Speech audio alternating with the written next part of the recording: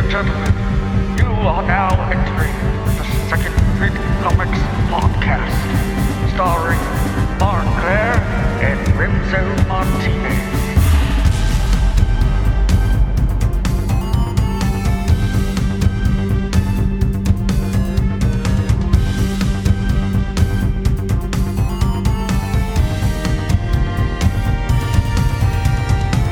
You know, without fail, whenever I see a book bearing the title Fantastic Four, I inevitably flash back to my earliest days as a comic book connoisseur. The very first book, as I discussed here before on this very forum, the very first book I ever picked up was an issue of the Fantastic Four, and we're going to be looking at another issue of the Fantastic Four today as we tick back the clock to probably, I don't know, 2 decades before Remzo was born at this point. We're going to be looking at an issue of Fantastic Four from 1980. I was only 1, so you really know Remzo was a twinkle. But speaking of the twinkle himself, as always, I have my partner in comic book crime here, Remzo W. Martinez, on this latest episode of Second Big Comics. What's up, Remzo? You know, a lot of the comics I own are actually older than I am. You know how old I felt when I purchased my oldest comic, which is Avengers issue 5 from 1966. Wow. Written by Stan Lee, drawn by Jack Kirby, featured the first appearance of Baron Zemo and the Masters of Evil. How much did that puppy go for? It was in poor condition, so less than fair. I think that's at the bottom of the thing. So I only paid $27 for it, but for a poor condition comic. For a poor condition comic. And that's your most expensive comics to this day? Oh, no, I have way more expensive stuff than that. I have a first appearance Black Panther, which is a few hundred, but I got it. I just think it would be hilarious if your number one comic was this like ripped half to shreds piece of shit Avengers number 5 that you framed on your wall. It is one of my most prized possessions, and I feel horrible saying this out loud. I don't quite know where it is. There's some comics that in the process of moving around and repackaging and reorganizing, because I got rid of a few thousand comic books within the past year, and I don't mean that sarcastically. I got rid of a few thousand comic books over the past year. A lot of stuff has just come and gone. But what I do know is that unless I remember explicitly selling it or giving it away, it's always somewhere. It's just a matter of where it's going to pop up and when it's going to pop up. It's like a surprise every time. It's like a Kinder Egg. You know, sometimes you get what you're looking for. Sometimes you just get a Kinder Egg. What is a Kinder Egg, Remzo? You don't I don't know that? What that is. Holy shit, that's from your generation. It's a chocolate Easter egg, but it's sold year round. So it's a chocolate egg, but on the inside, like a Cadbury egg. No, because a Cadbury egg is filled with like caramel and stuff. It's a hollow. Oh. It's a hollow egg made of chocolate, but on the inside is a prize. It's like a Cracker Jack. Oh, like a fucking McDonald's Happy Meal. Shitty prize. Yeah, except like a fucking toy lawnmower, so you can pretend to mow your lawn. Something like that, that's fun when you're 10. But fits in a small egg, so you can get like pieces to a bicycle or something. Anyway, in 2013, if I'm going to eat a chocolate egg, I want creamy fucking deliciousness inside. That's what I want. Give me the cream, Remzo. I wanted the toy, and I think in like 2013, enough kids had like choked on it because they were like. This is like a psychological profile. Are you a toy guy or a cream guy? I think inside everyone, there are two 10-year-olds. One that wants a toy, one that wants the toy. Yeah, we've already gone too far. Yeah. It's getting very Freudian. Yeah. Anyway, what were we talking about? Comics? You like Fantastic Four a lot. We know that much. Four. That's right. Well, speaking of the Fantastic Four, did you know that there's a new number 1 coming pretty soon for the Fantastic Four? Is it a new number 1 or is it a new limited series? Because I know there's that new... don't make it a limited series again. I know that they're doing... Alex Ross is doing one. Yes, that's the one I'm referring to. Is that a limited series? It's called Fantastic Four. Well, it's called Fantastic Four, and the issue is called Fantastic Four number 1. I don't believe there's a subtitle in this one. Open the first page.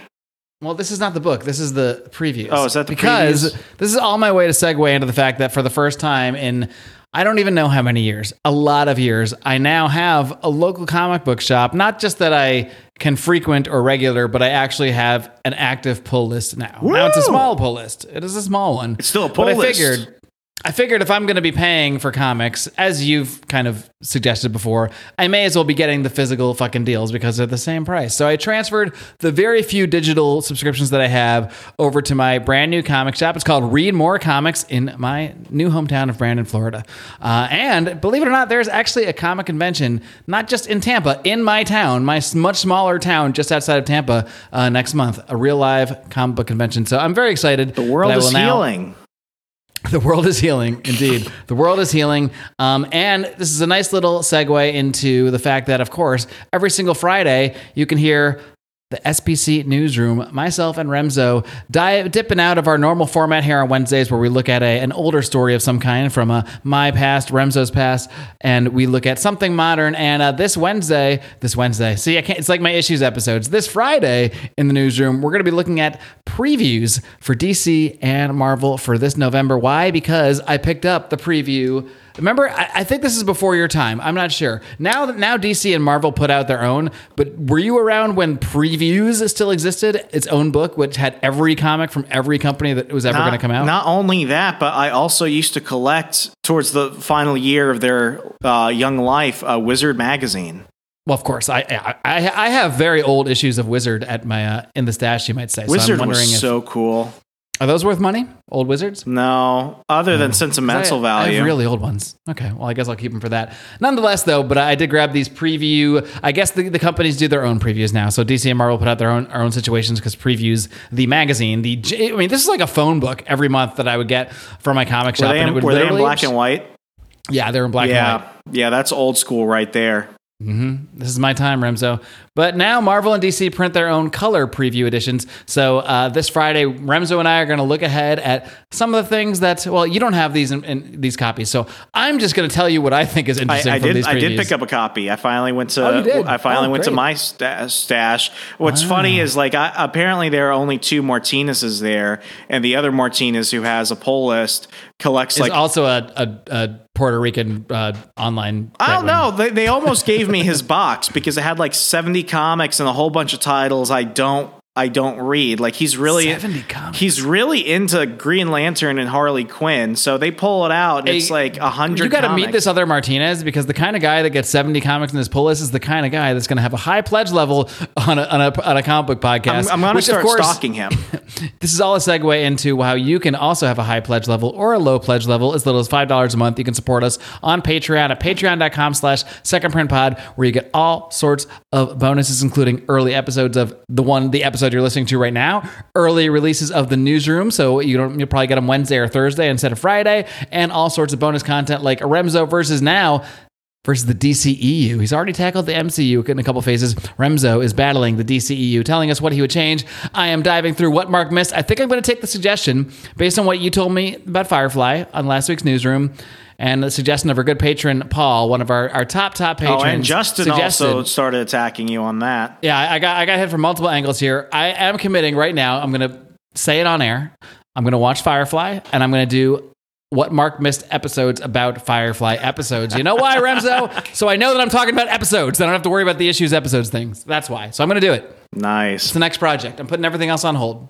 Yeah, but yeah, back to it. This other Martinez collected all these books, and I looked at the guy at the cash register, and I was like, "That's not me. I only pull 5 books from you guys."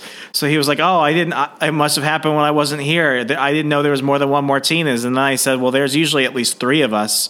And he didn't get the joke. But yeah, no, I have to find my cosmic twin in comic book brotherdom. Yeah, and get him to give us money. Remzo, just since we're already talking about this, why don't we compare pull lists real quick? What's on yours? I don't have that many on mine. Oh, you man. Probably gets a couple of them. 1 second. My headsets fell out as I did the great stretch of victory. I broke a rule, Mark. I broke a rule because I didn't know it at the time, but there's a new Human Target series out. It's a DC Black Label. I did not know until I bought it, but these are written by Tom King. And here at SPC, we have a very anti-buy anything from Tom King rule. So You're allowed to read him. You're just not allowed to pay money. Well, I messed up because his name was not very visible. I just saw Human Target in DC Black Label and thought this should be awesome. We went ahead and picked up Public Domain, issue 2 and 3, Batman 126, as we talked about last week, freaking awesome. And then one I've really been looking forward to, which I think might make it for September's book of the month, but Young Hellboy. Young Hellboy is a 4-issue limited series. Picked up issue 1. It's funny. It's cool. It's got that Mike. Is this Mignola or is he farming it off? Yeah, he's still all Mignola. He's still doing the writing for all the Hellboy books, including Hellboy and the BPRD 1957, which is really on my pull list too. Then. Yeah, I mean, it's he doesn't do the artwork, but he brings on artists. Like for the other one, he brought on Chris Robertson for Hellboy and the BPRD 1957, and then he brought Thomas Snagosky for Hellboy, Young Hellboy issue 1, and he's doing the full limited series, which is 4 issues. They're all really good artists. They don't go off and do much of their own thing. They keep with a Mignola style, but it feels fresh in a way. I'm actually really impressed with them because it's one thing to try and completely look like another artist. It's another thing to really distort the renderings and go on a crazy tangent sometimes. Sometimes it's better, sometimes it's worse. But these guys are really good at a good middle ground. Like they're really awesome. And I've been collecting a lot of the Hellboy comics for a couple of months now, and I'm really impressed. So that's why I added Hellboy to my pull list. So that's it for this month's quick drive by at the stash. You know, Remzo, I've read a lot of Hellboy in my day, but I'm pretty sure almost all of the Hellboy that I have read is all more than 15 years ago. I don't have that much of the latest stuff, so maybe that's a good place for me to dive back in. I think so, yeah. And a lot of these are one-shots because, in case you didn't know, Hellboy has been in hell for the longest time, and Hellboy has a definitive end. So what they're doing is they're looking at his long life and covering the 50s. And in this case of Young Hellboy, they're covering a story from his childhood. So what they were able to do was they were able to produce brand new, fresh Hellboy stories that are time displaced because it's taking back way earlier. So some of it echoes of a lot of the Hellboy books that we have covered on this show. And other stuff just feels really cool. And, I like Hellboy in the 50s. It feels different. It's got more of that sci-fi era noir horror pulp vibe. I'm really digging it. That's a cool thing about not to get on 22 tangents before we dive into today's episode, but about Mignola's kind of Hellboy universe, or just anyone that really has their own little sandbox to play in. But I think specifically with his, it started off with a rich backstory that the reader didn't know about. We talked about this in our very first Hellboy episode. You know, you start off hot and learning about this character, but even when you're first learning about the character, when it first came out in, I think, the late 90s, there was already 40, 50 years of rich history behind it. So no matter what happens to the sort of like current timeline Hellboy, you always have that 40 to 50 year history that you can just dive into and have a whole sandbox to play around with. So this is a character in a series that's going to have a long life as long as Mike Mignola wants to keep bringing it back up. I can't think of a good segue, so I'm just going to say back to our topic at hand. Is this? So I've been doing, and by been doing, I mean I did one episode so far of a new Patreon only show, The Case of the Runs. Why have I only done one episode? Because the premise of the show is that I read like 50 freaking issues of a comic before I do the episode. So I read all of Scott Snyder's Justice League, including metal and death metal and Dark Knights, everything metal related, including as a little bow around Scott Snyder's Justice League run. But then I decided, all right, as I've discussed, Fantastic Four is one of my favorite comic is, well, I don't know if it's one of my favorite, but it's my most nostalgic. Let's put it that way. So I always have a soft spot for FF, and I've read a lot of the great runs, but I've read portions of it, but I've never outright read it beginning to end, the John Byrne run, because John Byrne does take over not just the writing, but also at one point here, the art of the Fantastic Four series, and has a really long run. And so I recently decided, you know what? I'm going to dive into that run from the very beginning. And it wasn't more than, I think, 3 issues into that run, the issue we're going to talk about today, that I just said to myself, we need to do an SBC about this issue because you're going to find out why. Because I really found it interesting on several different levels, and I really Now, I can't really say much more about it without getting into it. So why don't we just skip the formalities, 14 minutes into this podcast, and get right the fuck into it. Before I do so, Remzo, I know we've talked about it before. For newer listeners, for me, who just doesn't really remember, what is your own personal history with the Fantastic Four? Do you have, obviously you couldn't have the same level of affinity as I have, but how much exposure to the FF do you have? Have you ever gone back and read the older stuff, or is it more just like, you know whatever kind of has come across your path in your normal comic reading? Well, I remember watching at around like 6 a.m. the 1960s Fantastic Four cartoon before going to school way yonder back. But I started collecting the comics in around 2005, 2006. I wasn't reading the mainstream Fantastic Four comics, though. As I've mentioned in the past, I'm a product of the Ultimate comics, Ultimate Spider-Man, Ultimate X-Men, the Ultimates. And my intro in was Ultimate Fantastic Four.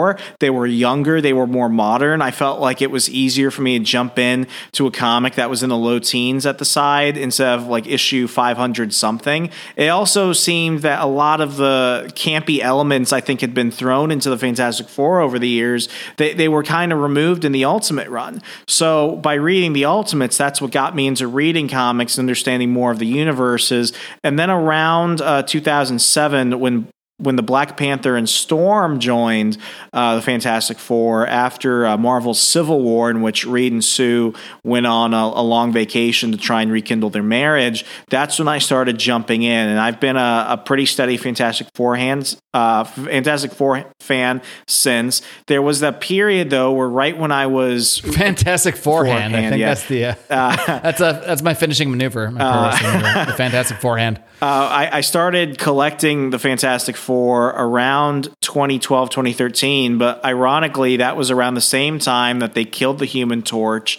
And then for some god awful reason, they brought him back. And just when they were going to start doing the whole Future Foundation stuff, they canceled the Fantastic Four and completely almost removed them from the Marvel Universe because of the film rights and toy dispute with Fox Studios at the time. So in order to punish them, they were putting out less X-Men content, and they were also putting out way less Fantastic Four content, particularly around 2015 when the Josh Trent reboot was taken out. So right when I'm really getting into collecting the regular mainstay FF comics, they decided to stop printing them, and I was just like, what the hell? So I feel like I'm always catching up on stuff from way before I was collecting, because ever since they brought them back and everything now, it just hasn't felt the same. I felt kind of gypped, and I'm not, I don't carry the fire for them I once had to put my money towards them. But as characters, as stories,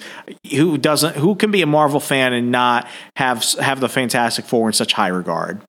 Well, speaking of carrying the fire, we're going to be carrying some fire today, because this is not just a Fantastic Four story. It's a Human Torch story. This is a little episode, Remzo, that I'm going to call Human Torch Private Eye. Johnny Storm Private Eye, depending on which one you want to use. But speaking of, before we dive in, you did mention the Ultimate Fantastic Four. I would be remiss if I did not mention my own dive, reading every single episode. Damn it, I did it again. Every single issue, reading every single issue of the Ultimate Fantastic Four. I did that for the patrons of this podcast on a little show called What Mark Missed. I went through every single issue of that series and a couple weird miniseries that came after. So if you're curious about the Ultimate Fantastic Four, not curious enough to open up the Marvel Unlimited app and read it, well, $5 gets you the whole archive, gets you my entire opinion on the entire freaking run. And no spoilers. I'm not going to talk about it here. Instead, I'm going to talk about this issue, Fantastic Four, number 233 from August of 1981. My God, I'm not even sure. Maybe I was about 1 year old, almost exactly. So maybe I was crawling around, walking. I don't really know, but I was doing something. I wasn't reading these comics. I will tell you that. This one, as I mentioned earlier, written and drawn by the great John Byrne. And we start off by getting a little introduction to a place called Deeden State Correctional Facility. Probably get way too many panels teaching us a little bit more about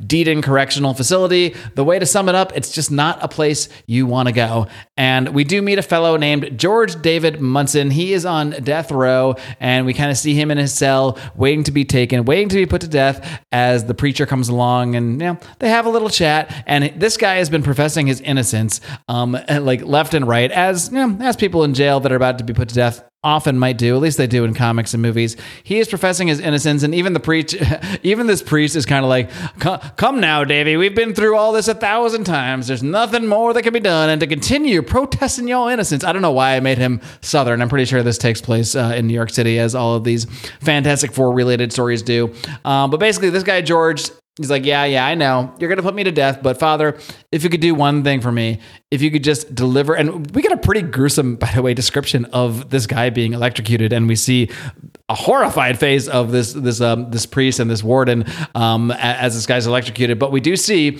that handed to this preacher was a letter addressed only to the Human Torch. He doesn't even have a real name there. The Human Torch to the Baxter Building in New York. No, there is no numbers here. There is no postal code. It just says, bring it to this guy at this place, and we hope you'll figure it out. But it's not the post office. I guess he's just trusting the pastor to bring it there. And then we continue into New York City. We go to the Baxter Building, where we do see this preacher. He is surprisingly very little security at the Baxter Building. He just walks right in, goes to the elevator that has the big 4 on it, which is how you know it goes up to the Fantastic Four suite, I guess.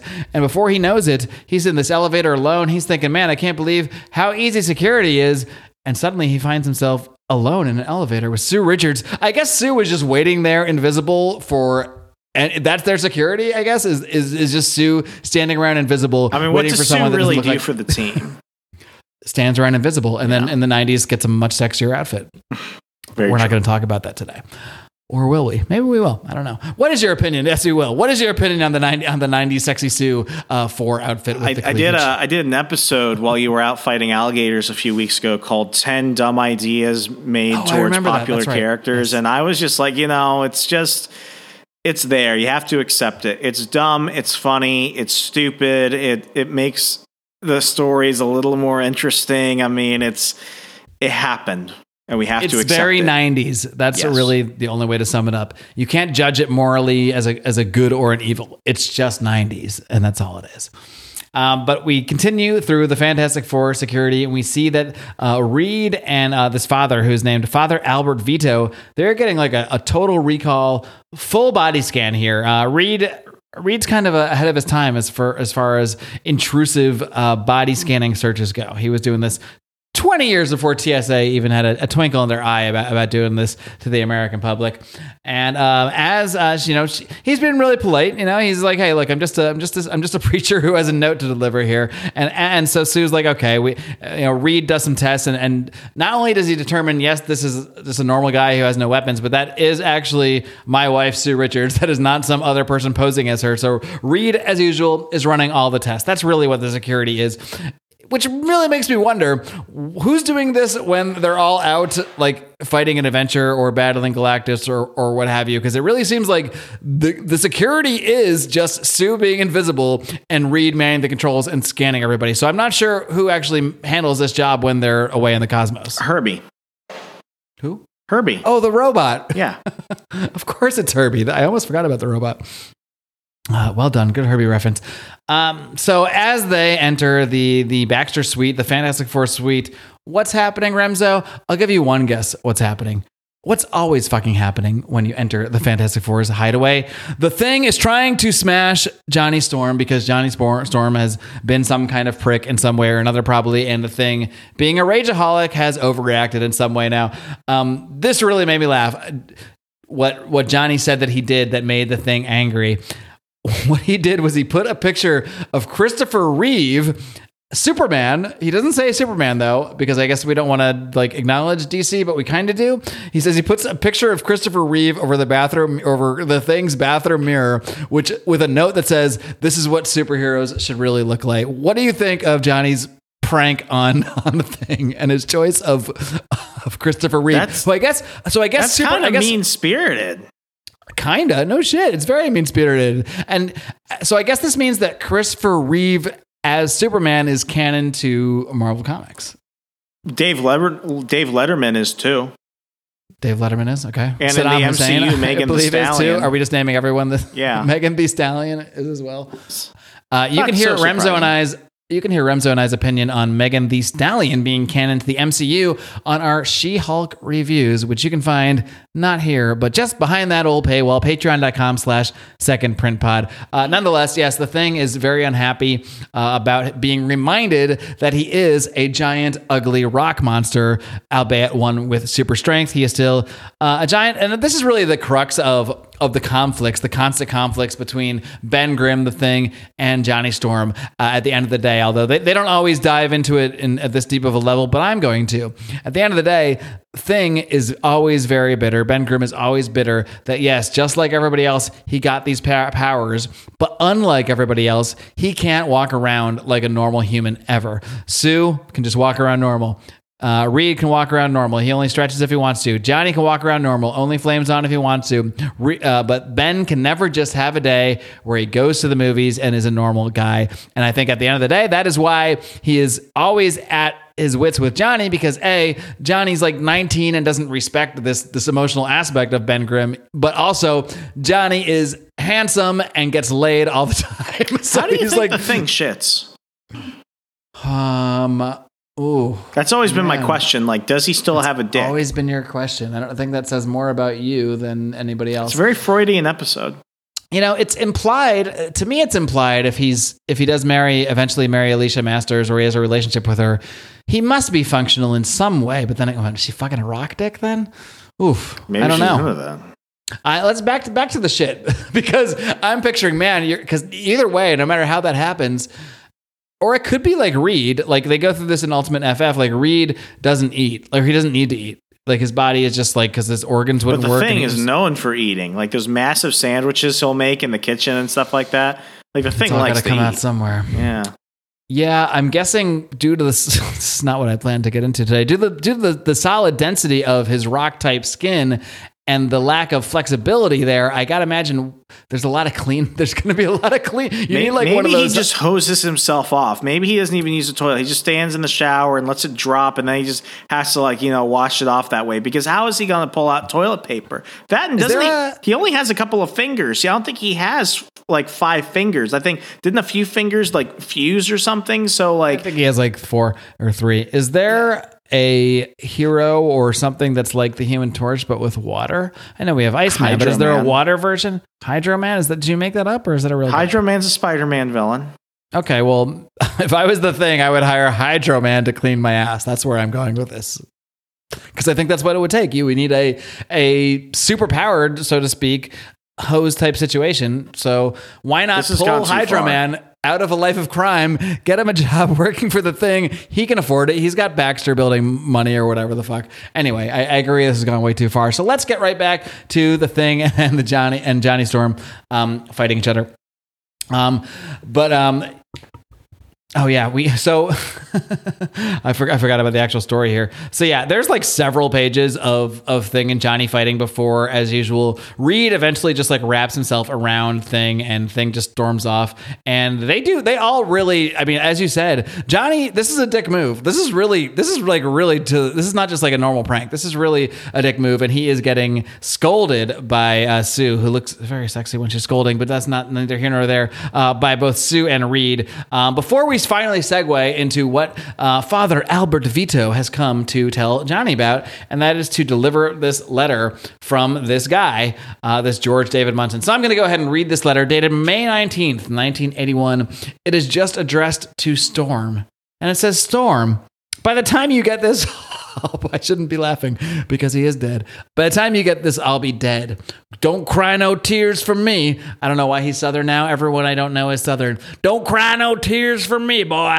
I've been a louse all my life, and now I'm paying my dues. But I want you should do me a favor.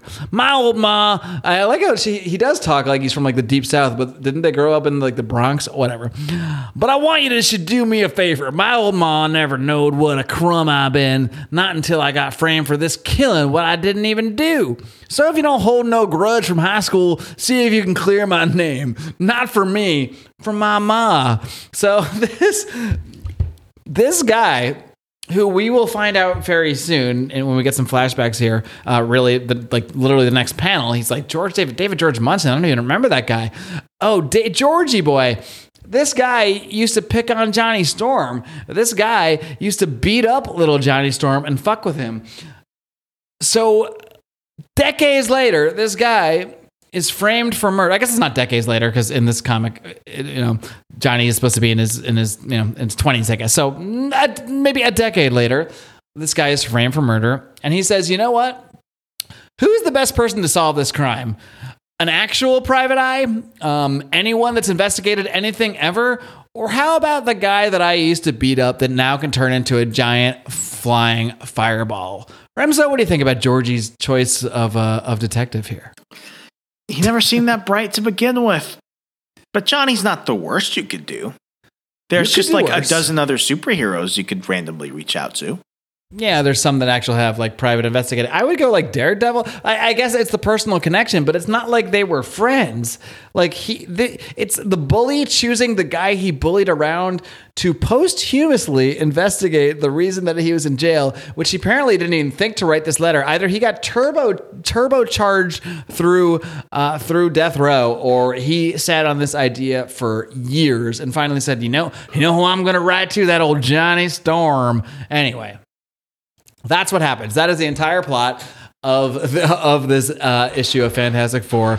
And I just really I always liked when you would have some ongoing storyline in a comic, and then I don't know if the term I'm looking for is filler issue. Maybe it is, but maybe like a side story. It's not really filler necessarily, but when you just get an issue that breaks you out of the normal story, it focuses on one character, and you just get like a story that's sort of not really relevant to the rest of the story. I call it a development story when you focus on somebody like this, because in Entourage books, you don't often get a lot of time to develop characters. Now, unlike other Entourage books like the Avengers, Captain America had a book, Iron Man had a book, Thor had a book, everyone had a book, except in the Fantastic Four, where other than the Thing, who would get one, I think, right after the first Secret War, the Human Torch never got much of a time on his own. And, during the 90s, we see that because the books center so much on Reed being the source of all the problems, I would say,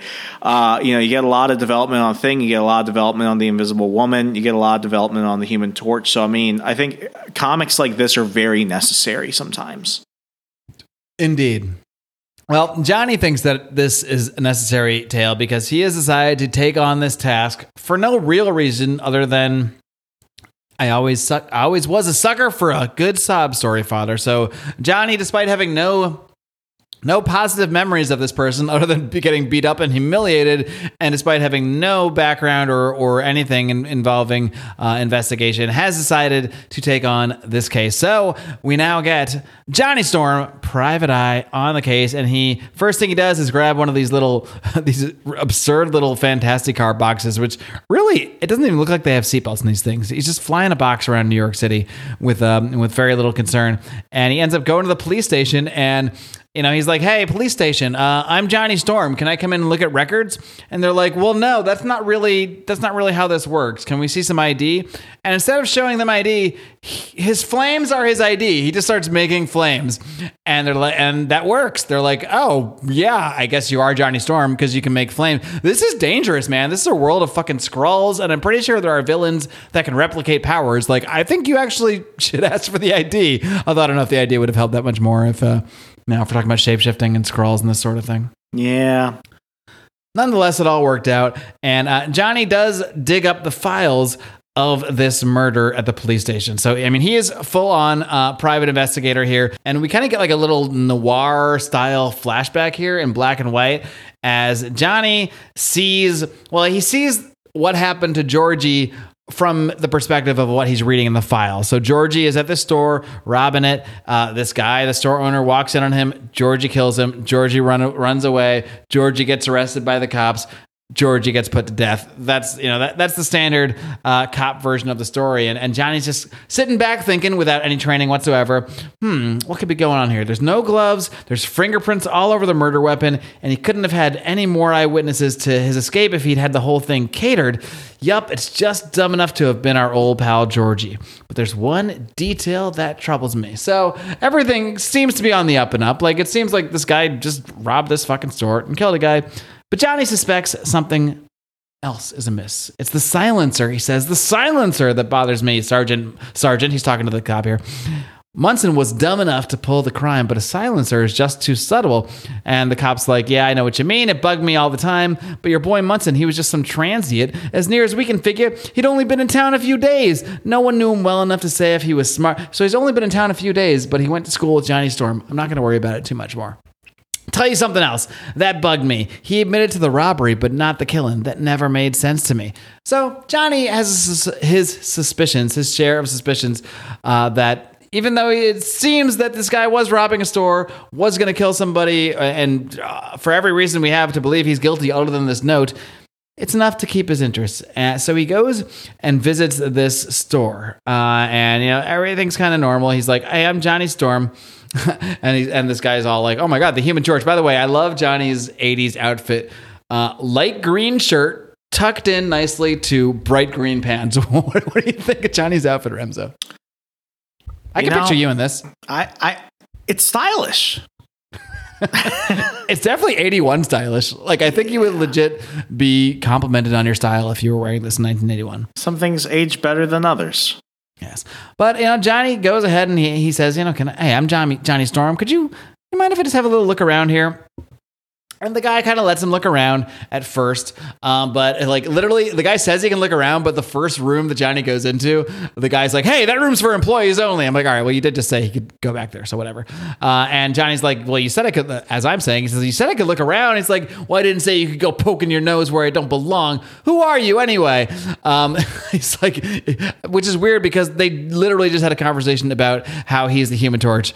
Like in one panel earlier, he's the fucking Human Torch. And now he's saying, "Well, I don't think you're the Human Torch. I think you're a Snoopy cop," which is kind of what I was saying earlier. He could be anybody. This is a world of shapeshifters, of Skrulls. You got to be careful. So I got to say, I kind of do understand this nice store owner's concern that maybe he's not the real Human Torch. But once again, Johnny shows his ID, and his ID is that he can flame the fuck on. So he flames on, and he basically, like, this is not the first time that he does this.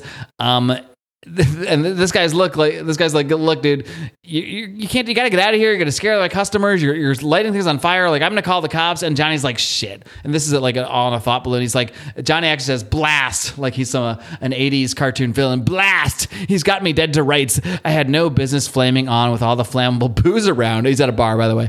"And I have no official jurisdiction. If he does call a cop, he'd be within his rights to charge me with public mischief." So despite his instincts to blow this place up and fucking burn this man alive, Johnny thinks the better of things and decides he is going to fly off and regroup and consider some other options here. So what do you think so far, Remzo, of Johnny's first foray? Young Johnny Storm, who thus far is really just known for shooting flames at people and banging chicks, his first foray into becoming a private eye for reasons still not quite understood. This is like if Kanye West became a private eye. Just kind of goes in everywhere saying, "You know who I am," and they're like, "No." You take my money. Yeah, that's my Kanye West. Even that's the best I could do. Well, this is not Kanye West Private Eye. It is Johnny Storm Private Eye, and it is only later that night that he decides to return to, or no, I guess he was following this guy, this store owner guy, who goes, now we get some thought balloons here. So we know that the store owner guy is actually working for a guy known only as H. And he's like, shit, this H guy, he's going to be really pissed that he's calling But so he's going to this phone booth, and as he's calling this H, Johnny Storm, who's been following him, flaming around town, flamingly flying around town, and watching this guy, bursts into the phone booth and scares him off. And as this guy's running away, he is trying to light the phone number on fire because that's how scared he is of Johnny finding out who this Mr. H could be. And this is when we get most people take Johnny Storm's powers for granted. They just think he's a guy that shoots fireballs, or maybe he does the Nova Burst or whatever. He has very, very specific ways that he can control his flames, to the point Johnny actually says that this is while he's flying, while he's flamed on, he can actually control the flames of this dude's lighter to prevent him from burning the phone number as Johnny is flying and chasing him. What do you think of Johnny's ability to control his flame powers here? I think it's less about Johnny. It's more of a John Byrne type of thing. I mean, John Byrne is the guy that would reinvent Superman's powers. He understands, other characters who can control energy like Green Lantern. So him coming over to Marvel just isn't a great opportunity for John Byrne style stories like this one. It's also an opportunity for us to see how he plays with these characters, essentially, and with him using Johnny to also manipulate any type of flame around him. That's something I don't think any other writer would have messed with, because it probably would have brought on too many questions. Like, we've got the X-Men Brotherhood of Evil Mutant guy, Pyro. Pyro doesn't have fire powers necessarily. That's why he has to walk around with a lighter or with a flamethrower, because all Pyro can do is control already existing flames and stuff. So for Johnny Storm to not only be able to generate fire, but to do all that, it just kind of shows that, we can always find new ways to make old characters seem even more interesting. Yeah, I'm glad you brought in the John Byrne aspect of this, because that really is a John Byrne staple. He has a knack for taking characters whose powers we seemingly know in some way, shape, or form, but it's not like he necessarily retcons them, is that he really just defines them further, and he puts a lot of thought into how powers can be used. And, so whereas you might think of a certain character on very surface level way, Superman strong, Superman flies, Johnny Storm shoots flames, John Byrne will come up with ways that really just expand on our knowledge of how the character can use the power, as opposed to rewriting it, as opposed to like a retcon kind of thing. So I think that is very much a John Byrne staple. And as we continue here, Johnny does one of his classic flame cages, where he builds a little cage out of flames to sort of contain someone for a minute here. And in this case, this is just another display again of the powers, and how Johnny can very intentionally use his flame flowers. I really did like in this scene here that, oh no, this is right. It's not this scene. It's right in the next scene, I think. Yeah. So Johnny gets a tip from this one guy and ends up going to this warehouse where he busts up this whole, poker game. This is before he gets even more info about where he can actually find this Mr. H. But in this other scene in the warehouse, this is where Johnny basically threatens to burn this guy alive, and pretty much just says, well, who's ever going to know? Like I could, this is just some mob criminal. Like, I could just burn this guy alive right now and no one would ever know, but he doesn't do it. But I do find it interesting. And maybe this is more of sort of the way John Byrne looks into not just the powers of certain characters, but how they think. And that is a staple of John Byrne, that we get a lot of inner monologue, and we get a lot of not just seeing just what's on the surface, but what is going on in a character's mind. And I wrote it down in a comedic way, but it is sort of like you talked about this as a sort of a character development issue. It does help us get into the mind of Johnny Storm. And like, look, we got to remember, this is like a kid in his early 20s. He's probably not to, I'm going to say he's a bit of a hothead, not to use a bad pun here, but he has a bit of a hothead. And but this might be how, a kid would be thinking who just got these powers, I guess maybe in the context of this still just a couple years ago, and dealing with these fucking scumbags, these pieces of shit. Why shouldn't he just fucking burn these assholes alive? Now, that's not what really we should be This is the Fantastic Four, Mark. This isn't The Boys. But imagine having this power, Remso. I mean, you would have those moments where you think, why am I dealing with this asshole? Why don't I just burn him alive? So I I laughed at it, but I don't think it was necessarily It's a serious meant to moment. be comedic. Yeah. It is a serious moment where Johnny really, considers whether he should burn someone alive. But what I really like is that too, when he's flying off, he's like, phew, because we do see like kind of inside the mind of Johnny here, inside his conscience. He says, "Oh, thank God that guy told me because I didn't want him to have to call my bluff, because I was bluffing." But then like the very next sentence, he's like, "Man, I would have hated to have to show him I wasn't bluffing." So it's like at the same time he says he's bluffing, he's also like, sure would be a shame if I did have to burn him alive. So we'll never know, since we didn't get pushed that far here, if Johnny really would have gone ahead and burned this guy alive. But he does now have the hot tip. He knows to go to this penthouse where he finds this Mr. H. And who is Mr. H? Remzo, it's been a while since I've asked you. Mr. H is a villain by the name of Hammerhead. Remzo, what can you tell me about the villain known as Hammerhead? Hammerhead is a former mafia enforcer who was shot in the head and left for dead after a robbery gone wrong. After that, he went ahead and met up with the Tinkerer, who gave him a surgery to basically put a steel plate in his head and basically keep him alive. So not only does it keep him alive, but he also uses his incredibly strong steel skull to go ahead and bash the shit out of other superheroes. But he doesn't just have a head that can go ahead and smash Spider-Man into walls and stuff like that, but he's also an incredibly violent criminal. In several arcs, he has actually put the Kingpin up on notice as he's been able to go ahead and bring over the Messiah, several other crime families in New York and stuff like that. He's often underestimated, but Kingpin is what you get if you get the Godfather and give him some type of powers. It's a crazy, crazy type of story when he's involved.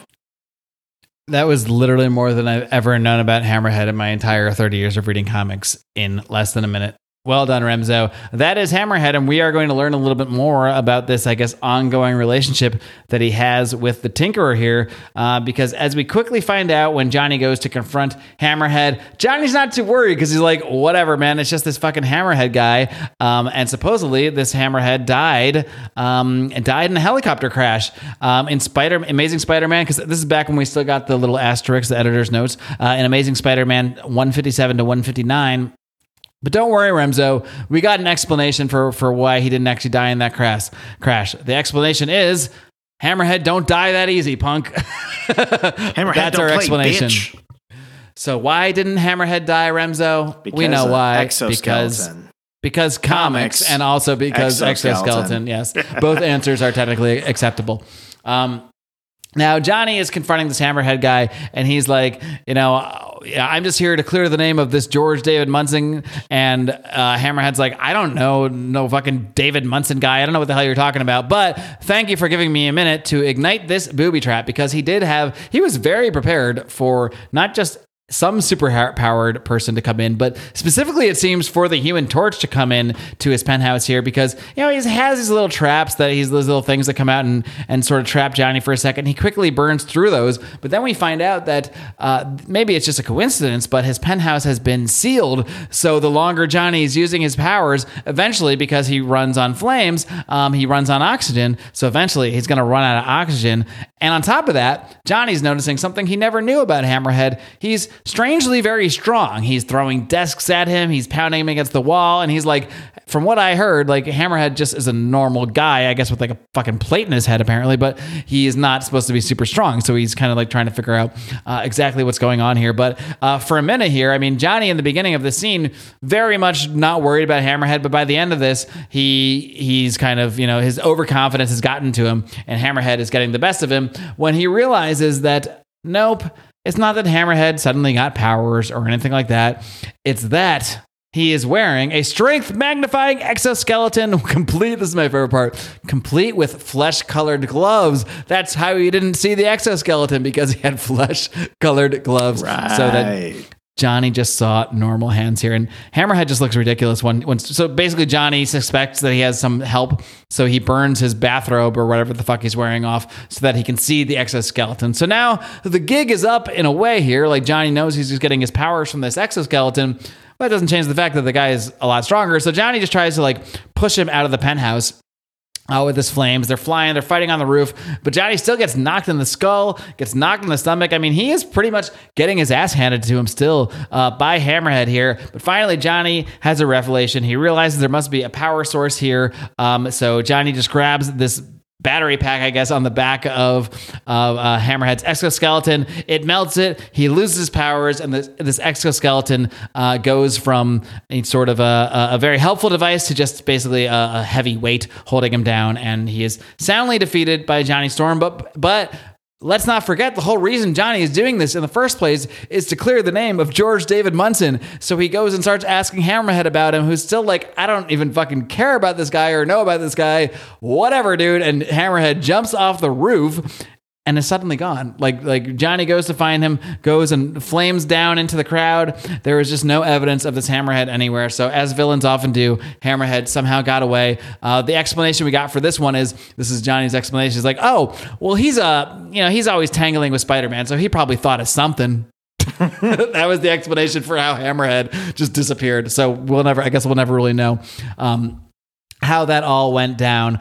The real lesson here, though, as I mentioned, I think, because you did mention it's a sort of a development issue. Almost said it. Johnny originally made fun of, and he even has this sort of self-reflection here. Johnny made fun of Hammerhead. He was so overconfident, but it was Johnny's own overconfidence that almost cost him the day. It was only when he sort of, had that revelation and used his brain, not just his brawn, not just his flames, that he was able to defeat Hammerhead. But lest we forget our A storyline here, Johnny is still supposed to be investigating this fucking thing with this guy, and he never gets to that at the end. The closest we get is this police chief makes a reference to Daredevil recently busting the Kingpin's secret records. So he's like, I'll give you all of the Kingpin's records, and maybe we'll find something from there.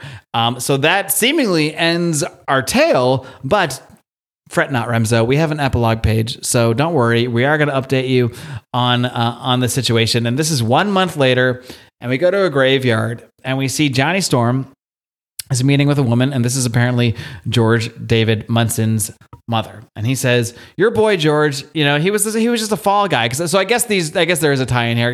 I guess these records kind of confirmed what Johnny was thinking about this guy George, that he was just taking a fall for this thing. He says Georgie was a fall guy. That's all.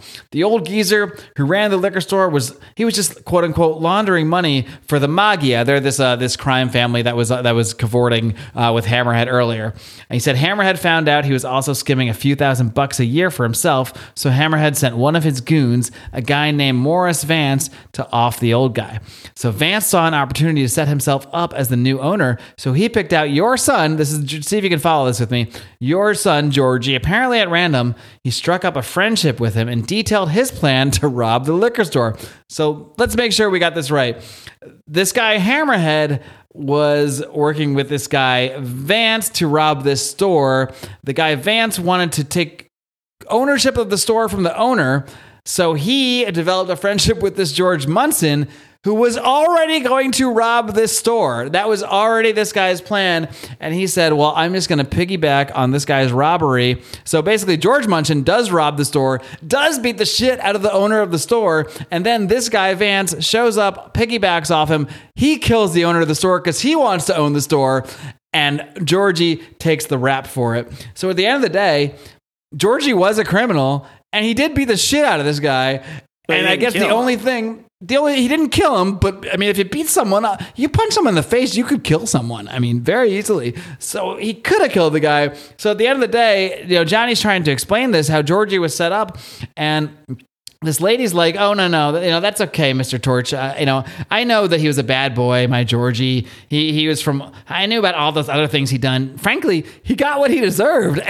Johnny's like, wait a minute. You mean you knew, like, all this time you knew that he was a crook and a murderer? And she's like, listen, I may just be an ignorant old immigrant lady, but stupid I ain't. I always knew he'd come to no good. A mother always knows. And she's like, oh my God, I'm so sorry. I wanted you to believe that George wasn't a murderer. I mean, I went digging through all these records. I went to this warehouse. I threatened these guys. I threatened to burn this guy alive. I fought the fucking Hammerhead. I did all this so that you could think he was. And then she says, that's because you're the kind of boy any mother could be proud of, because you are a hero, Johnny. So at the end of the day, Johnny goes through all of this shit to try to clear this fucking guy's name who professes innocence to Johnny, when in reality, yes, this guy did not kill who he was accused of killing, but he did rob a store, he did beat him up, and he has murdered other people, which his mom is well aware of. So therefore, his mom is not even sweating the fact that the guy was killed in death row. In fact, she seems pretty happy about it. I guess the moral of the story is, would have been better if she had a son like Johnny, who is actually just trying to do the right thing, even though he does occasionally dabble with thoughts of burning people alive to get answers from them. Nonetheless, that does conclude this very special episode of Fantastic Four featuring Johnny Storm, Private Eye.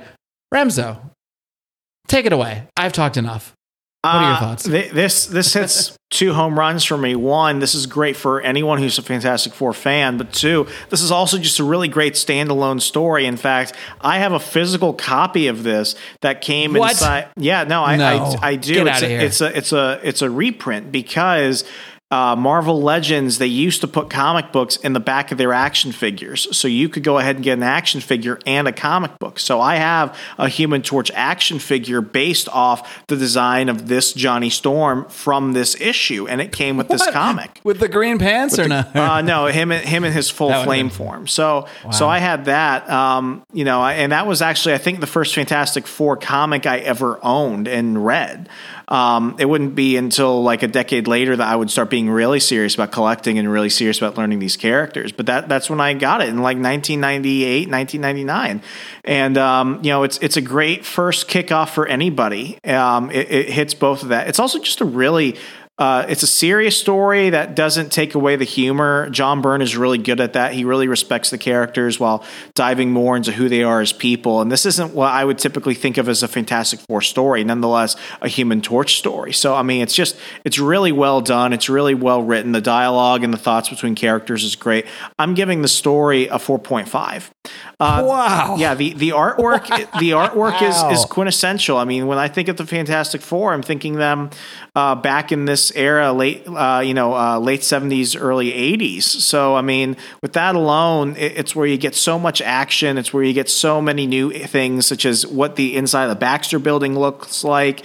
You get Hammerhead, those cool action scenes and everything, but doesn't take away from the fact that everyone still looks pretty human and stuff like that. I'm going to give the artwork a 4. So I'm going to give this an 8.5 out of 10. Damn, boy. That is a very high rating, but honestly, I'm not far behind you. I'm going to be a little further behind you, but not very. I'm going to give the rating a 4. I can't go 4.5. I could. But I love John Byrne. I mean, his Man of Steel limited series, which is the quintessential Superman origin, is fantastic. I loved him on all the other stuff. I mean, I feel weird criticizing John Byrne. I think my only criticism, I think there's too much dialogue. There's too much inner dialogue. There's a lot of reading throughout this book, but it's only one issue too. So I mean, it's like I can't get too mad. It's just a preference thing, I guess. Exactly. No, and I mean, you nailed it at the beginning. This is like a character development issue, and yeah, if every issue of a series was like this, I probably wouldn't ever like that series. But when you have a book like, I think a lot of it is too the contrast to what's normally going on in the Fantastic Four. I think right before this, they had a whole storyline with Doctor Doom. Right after this, they're going and fighting Ego the Living Planet. I mean, these guys are doing like high level cosmic shit. So when we scale things back down to the street level and kind of focus on one character, it does really serve that purpose of fleshing out those characters a lot more, especially because we also got a little taste of what we get this constantly in the Fantastic Four of his relationship with Ben Grimm and kind of a lot of how that's related to how they portray themselves in the real world. And even in this issue, like Johnny's doing things Ben can never get away with in the real world. Like, I mean, Ben can never get the kind of access to places that Johnny can just by being young, charming looking Johnny Storm, who can also threaten people with fire when he wants to. But this was a story where he didn't get what he wanted either. It reaches a conclusion, but it's not a clean conclusion. And throughout the whole book, it's him maturing. That is, in all seriousness, like one thing I really like about the writing here. I'm giving the writing a 4, by the way. So I agree, it's very good. I mean, this is a John Byrne character-driven comic. It has just the right amount of like silliness, but the silliness is also tied to like something kind of serious. I mean, yeah, I laugh when I first find out that Georgie wasn't the good guy, and like, because I'm just expecting the standard storyline here, where of course we're gonna find out he was a great guy all along, and there was a mistake, or he was screwed over. Yeah, and it turns out no, he's not a good guy. He is a scummy guy, but that doesn't change that Johnny still did the right thing, trying to get to the bottom of this thing for someone that he really had no reason to want to help. This is a guy that beat him up in high school, that made fun of him. He had no reason to want to help this guy, but Johnny did it just because like George's mom said, because he's doing a heroic thing, and a heroic thing is not necessarily the thing you're going to get credit for. It's just doing the right thing because it's the right thing. Johnny had no reason to be doing any of this. And even in the end, we find out there was no good reason to be defending this Georgie guy. His own fucking mom doesn't even defend him. But nonetheless, that is what makes this a sort of character defining moment for Johnny. I think I talked myself up on this, but I'm still going to give it a 4. I think a 4 is a very good written score. I'm going to be with you on the art. I mean, does the art blow me away? Is it spectacular? No, but it does what it's supposed to do. It shows me every single character, every emotion that I need to see in classic, clear 80s John Byrne form, and not every single panel of art needs to be, a Todd McFarlane splash page. Sometimes you just need good, straightforward art that is consistent, in this case, for years and years and years of this book. So I'm going to give the art a 4 as well. I'm going to give it an 8 myself. So between the two of us, we got an XPC 16.5 out our hands. Pretty darn good for a random old comic from the 80s. Yeah. Well, Remzo, I had a blast reading this, and this is just a preview of eventually. I'm not setting any timeline here. It's a really long run. Eventually, I will get through the John Byrne Fantastic Four run and give you my thoughts on the entire run over behind the paywall at patreon.com/secondprintpod. And what else, Remzo? We got the newsroom coming on Friday. Again, we're going to be looking at some Marvel and DC books upcoming for the month of November. A little sneak preview. We're going to talk about what is exciting and not so exciting for us on that end. What else, Remzo? Folks, I mean, we can keep, blabbering your ears off, but at the end of the day, if you want all of this audible goodness from both of us and more, it's patreon.com/secondprintpod. Send money. Yeah. Feed us. Until next time. Until next time, there's one thing you can do, always and forever, constantly true. It's read comics and change the world. Change that world, baby. Good night, America. Adios.